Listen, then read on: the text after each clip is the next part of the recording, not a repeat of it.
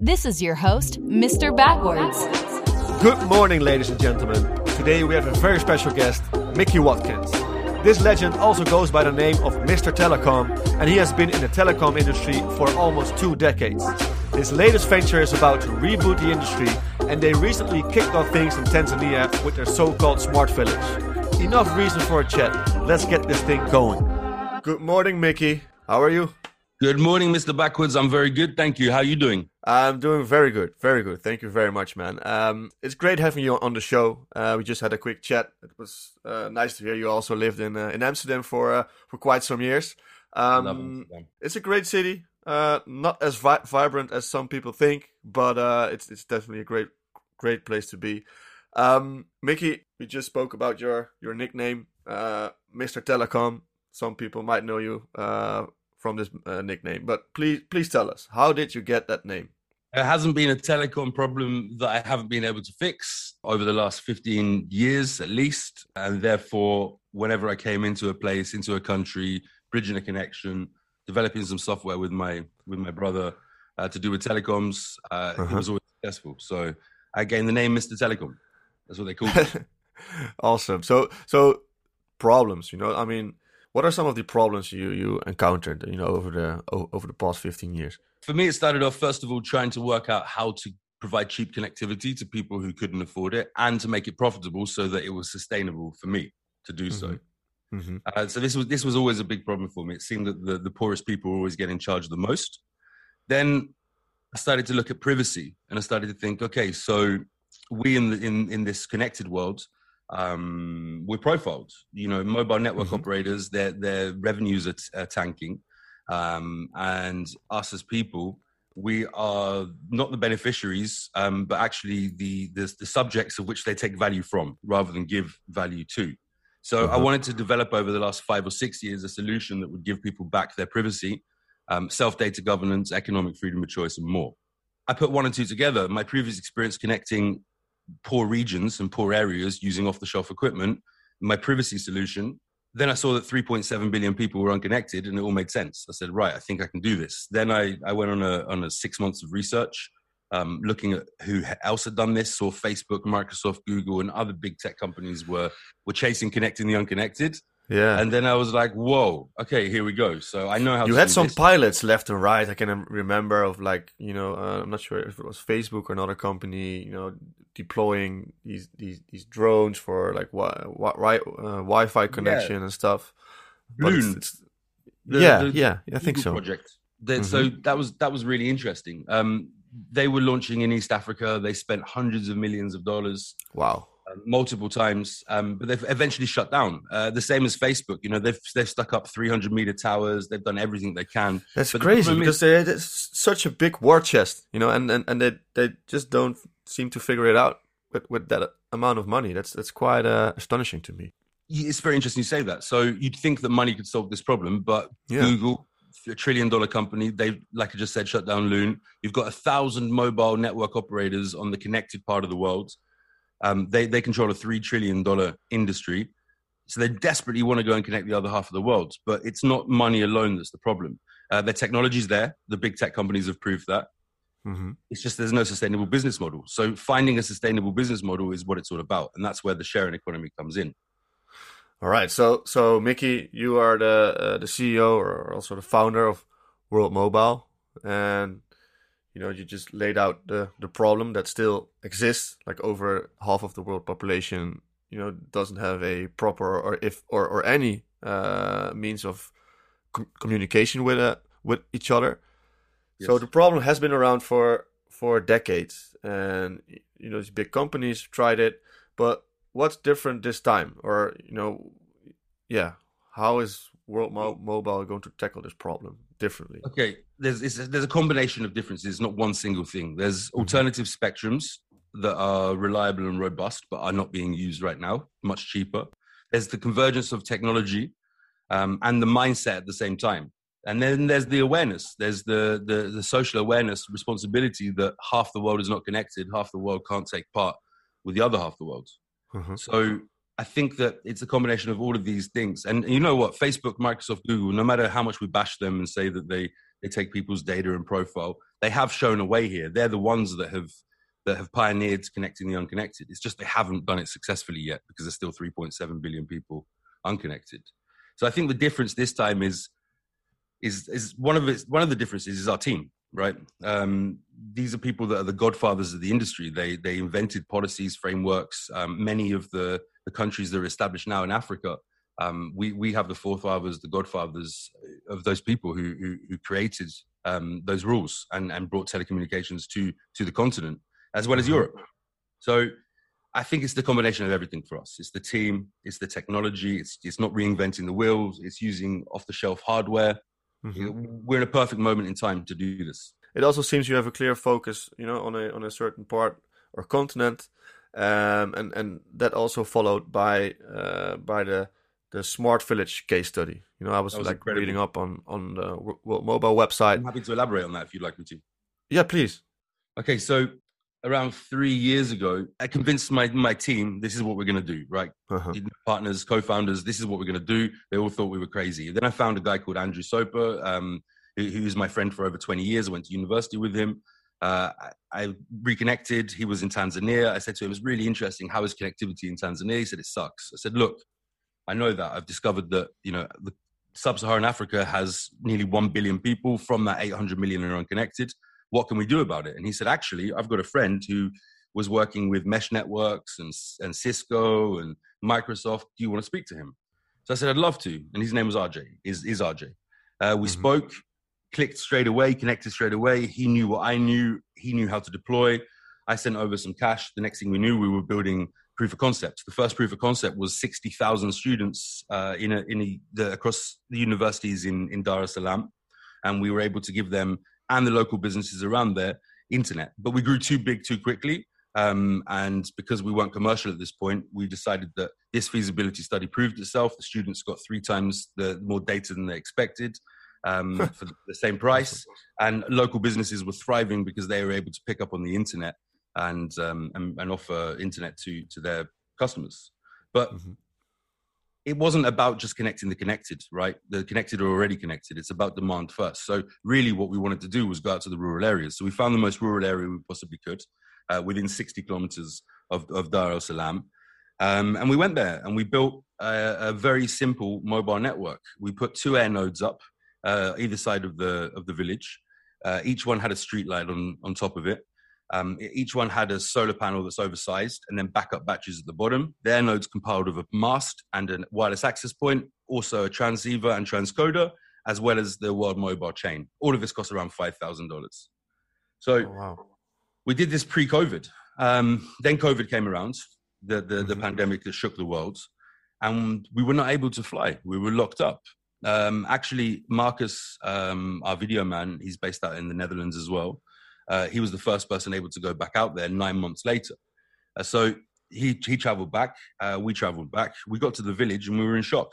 The village had grown by 2 or 3 times. The pubs, there was 1 pub when we left. There was 3 pubs when we came back. The fishermen were earning 10 to 15 times more for their fish, for their catch, because they weren't having to smoke the fish. They were able to actually contact people via WhatsApp. And all of this was done without training and without remittance and without a commercial license and without all of the things that we're bringing to the network now. But Mickey, that's actually makes so much sense. But it's a very, very vivid example. Like if you're a fisherman and you cannot communicate with people, you need to preserve your goods or your fish, because you never know when people are going to buy from you. Maybe today, maybe next week, maybe tomorrow. But now you can just, deliver on demand and okay, this fish is going to be picked up at 3 p.m. And it sounds so simple. I mean, for us, we are heading to a grocery store and we buy a fish. But that's because there's good communication channels. That's because people know when the fish land. For crabs, the villagers, the fishermen, were exporting crabs to China. These are people that had internet when they go to find internet. I think the closest source was about 5 kilometers, 6 kilometers from the village. But the minute that they had internet, they were on WhatsApp. They were doing all the things that we do. When they had access to the same set of tools and services, their lives changed dramatically. Even look, you might consider that power, just as communication and connectivity is an assumption for us, power is as well. We don't think about power. We just turn the light on and off. We pay the bill every month. There's no centralized power in these villages. So the air node also brings power. So that brought streetlight. The streetlight then brings nightlife. Nightlife then brings more commerce, more activity, more promise, right? So it just completely changed everything. So coming back to it, these smart village case study, the feasibility studies, that's really what made us even more motivated, because we saw the change happening within our very eyes. And these are very simple changes. This was just providing internet. This was not remittance. This was not money transfer, which is a market that's ready to be disrupted. This was not providing excess power back to the houses, which could be charged via the World Mobile app. I mean, there's so much more that we can do. So, but actually, it was also a blessing or a blessing that maybe that's not really well put, but that COVID came around, so it really exemplified. Really had the time to prove itself, so you could actually see the change after a extensive period of time. We all wish that COVID hadn't have happened. It's caused disaster to many, but for us, this was 9 months away.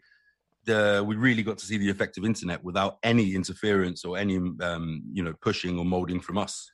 It's really like organic growth of exactly, of a system implemented.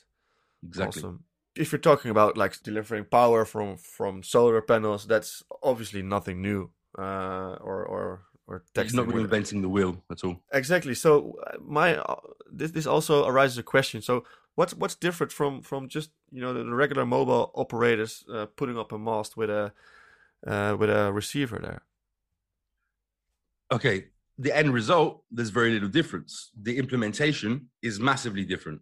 So traditional mobile network operators, they'll go out and buy a turnkey solution. They'll use licensed spectrum, usually the GSMA protocol, the GSM protocol. Mm-hmm. We don't do that. We come into the country, we buy the mobile network operator license.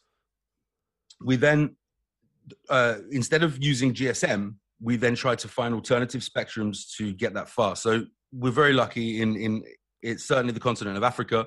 The Chinese have come, they've installed fiber everywhere. But what they haven't done is installed it to the last mile. So we pick up on that fiber, which is inherently much cheaper than using mobile data. We pick up on that fiber. We then plug that fiber into a base station, which can be a 60 foot, 70 foot in the air. This base station then has either TV white space or a similar radio spectrum, which is not point to point, can go in a certain radius and can be picked up within 25 kilometers to 30 kilometers of that one base station. Okay. Or we use something called free space optics. So we're working with Professor Slim Aluni. He's one of the pioneers in the next generation, the sixth generation of telecom. And we're working also in discussions with Google, Project Tara in Kenya, to talk about their free space optics modules, which is quite incredible stuff. I mean, it's literally from the sky, right? It's UV. It's certain types of light that then can be beamed via a thick beam, 12 kilometers at about 20 gigabytes a second. So you can literally build a square and then provide connectivity from that square and then pull off via daisy chaining or some other method, the backhaul. So really, so you're just using whole different highways than the exactly. Well, mobile network operators, dare I say this, because I have been one. We're not so clever. We just buy turnkey solutions. We just buy stuff that's being made. And the big tech companies, I won't name them, but there's only 4 or 5 of them that control the industry. I'm not talking about Facebook, Google, Microsoft. I'm talking about the ones that provide the infrastructure currently. They've stifled innovation. They've shut down everybody, right? They've bought everybody out. There was thousands of innovators 15, 20 years ago when the mobile networks were. Yeah, it's like the petrol industry. They just want to keep on selling their oil. So same thing. And even if half the world is unconnected, or even if half the world is getting polluted, it's the same principle. They don't really care. There's no responsibility. They just want to maintain dominance on the market. But eventually, that dominance is going to leave them, and it's going to be by people like us. Maybe World Mobile will be really strong in Africa, and maybe somebody else will come into Asia, and maybe there'll be other people that join us in Africa. In fact, I sincerely believe that in the next 3-4 years, mobile network operators will start to change their own methods, It just takes for someone to develop that turnkey solution, the new standard of telecommunications, and it could well be World Mobile. We're definitely on track to do that. I also like the approach of you telling like, okay, we are like open to to other competitors. Sometimes I speak to guys and they are like, no, we are the solution. But I mean, I actually think we are the furthest in the race right now to connect the unconnected. However, there's 1,000 mobile network operators that connect me, you, and the rest of the connected world. There's none connecting the 3.7 billion people. So even if 100 come in, or 200 come in, or 500 come in, the market's nowhere near saturated. And this is you're talking about a whole generation that has missed out on what we've got. So they're so hungry for internet. And Africa, average age 19.7 years old. They need it now, or they need it soon. It's a huge market. World Mobile also has its own token, WMT. Sure. A lot of people always ask, okay, why a token? Why not just build the stuff? So what's the utility of WMT within the World Mobile ecosystem? Okay, so the World Mobile token is at the core of our ecosystem. It's been designed to facilitate several things, but mostly the continuous rollout of infrastructure. Institutions are partially the reason that the world is unconnected. They don't want to invest into places or put money into places where the potential of the risk is high or the margin's low. So we've developed it so that the crypto investors themselves, so that the community themselves who want to take part of the sharing economy, the people running the nodes on the grounds, can actually earn rewards from a $3 trillion industry. So it's been developed by 01, the tokenomics, and also, I don't know if you're aware of Delphi Digital, but also some of the Delphi Digital team. To find out more, just come to the chat. There's loads of information there, and you can just message at WMT admin, and he'll tell you everything about the token. And there's, of course, the token paper on the worldmobiletoken.com website. All right, so token holders will become like stakeholders in growing the network. Definitely, this is not something that's generated to make. Dare I say this? This is not dent to take arbitrage from an existing industry. This is not skimming from retail to Wales and Wales to retail. This is something that's actually tapping into a $1 trillion industry and something that we know how to run, a business model that actually needs a token in order to run effectively, to incentivize the growth of connectivity. The Village, as an example, yes. Their air nodes will also generate WMT, correct? WMT or a local currency, depending on regulation, or a stable coin, which we have as well, which we'll be talking about soon. Especially for people where the money really, really means something. Yeah, you don't want the money, the fluctuating in price, a 20% increase. Exactly, especially if people are planning their lives around it. Also, talking about the token, it's based on Cardano's tech. So why did you choose their blockchain over others for the World Mobile token? Okay, ultimately, their alignment is and focuses on Africa. So that was very interesting when I met them 3 years ago. Cardano itself, the blockchain, has high assurance. It's proven mathematically to work. They're peer reviewed. They've got fast transaction speed and low fees. They're formally verified, designed to protect users' rights and regulators' needs. They're also highly secure and designed for long-term sustainability. So that was pretty obvious for us when we saw that, compared to other chains that are out there right now. And they've just matured. We have working groups with them. We have great relationship with them. John O'Connor is a fantastic person. Charles Hoskinson is incredible what he's doing right now. But ultimately, we chose them for Aurora Boreas consensus mechanism and Plutus smart contracts and the Atala Prism for digital IDs. Without digital ID, you can't really do too much. You can have the internet, but how do you bank? How do you get insurance? How do you apply for school? How do you do all the things that we do natively? So to bank the unbanked, you've got to first connect the unconnected. But to bank the unbanked, you also have to give them digital ID. So it was pretty obvious, right? In the space right now, look at the top 10, look at the top 15.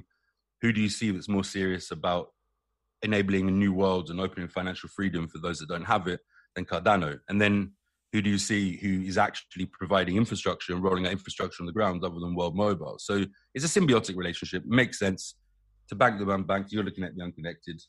And we didn't want to do both. We don't believe in reinventing the wheel. We didn't believe in building our own blockchain. And therefore, we chose to go with Cardano after much thought and deliberation. It also would be a great use case for Cardano on their turn if World Mobile, really picks up steam and gets the traction in the coming months. World Mobile Chain, although it's built and settles on Cardano, it's got many other features. But ultimately, it will bring a lot of people into the Cardano ecosystem. We're talking hundreds of thousands before the end of the year, and millions into next year. That's a bold statement, but I tend to believe it, Mickey. Hey, before we wrap up this conversation, because I'm pretty sure we will catch up, later on this month, because there's lots of stuff coming up for World Mobile. But what's on the horizon, let's say, next week? So we have our film crew. They've landed in Ethiopia. They're on their way to Zanzibar. RJ and the engineers on the ground. RJ's just come back from the AIBC summit in Dubai, where we met some really interesting people. The full-blown rollout will begin in the next 2 to 3 weeks. And like I said, every week we'll see more and more people connected to the blockchain. And this will be one of the first real-world use cases. Zanzibar is this year. That's what we're really focused on proving the off-the-shelf equipment can build a mobile network. Then towards the end of the year, it's all about making the sharing economy work. And then into the first quarter of next year, it's about rolling out in Tanzania. There we expect to bring on millions of users. Approximately half of Tanzania is unconnected right now. The regime there has changed. The government is really excited.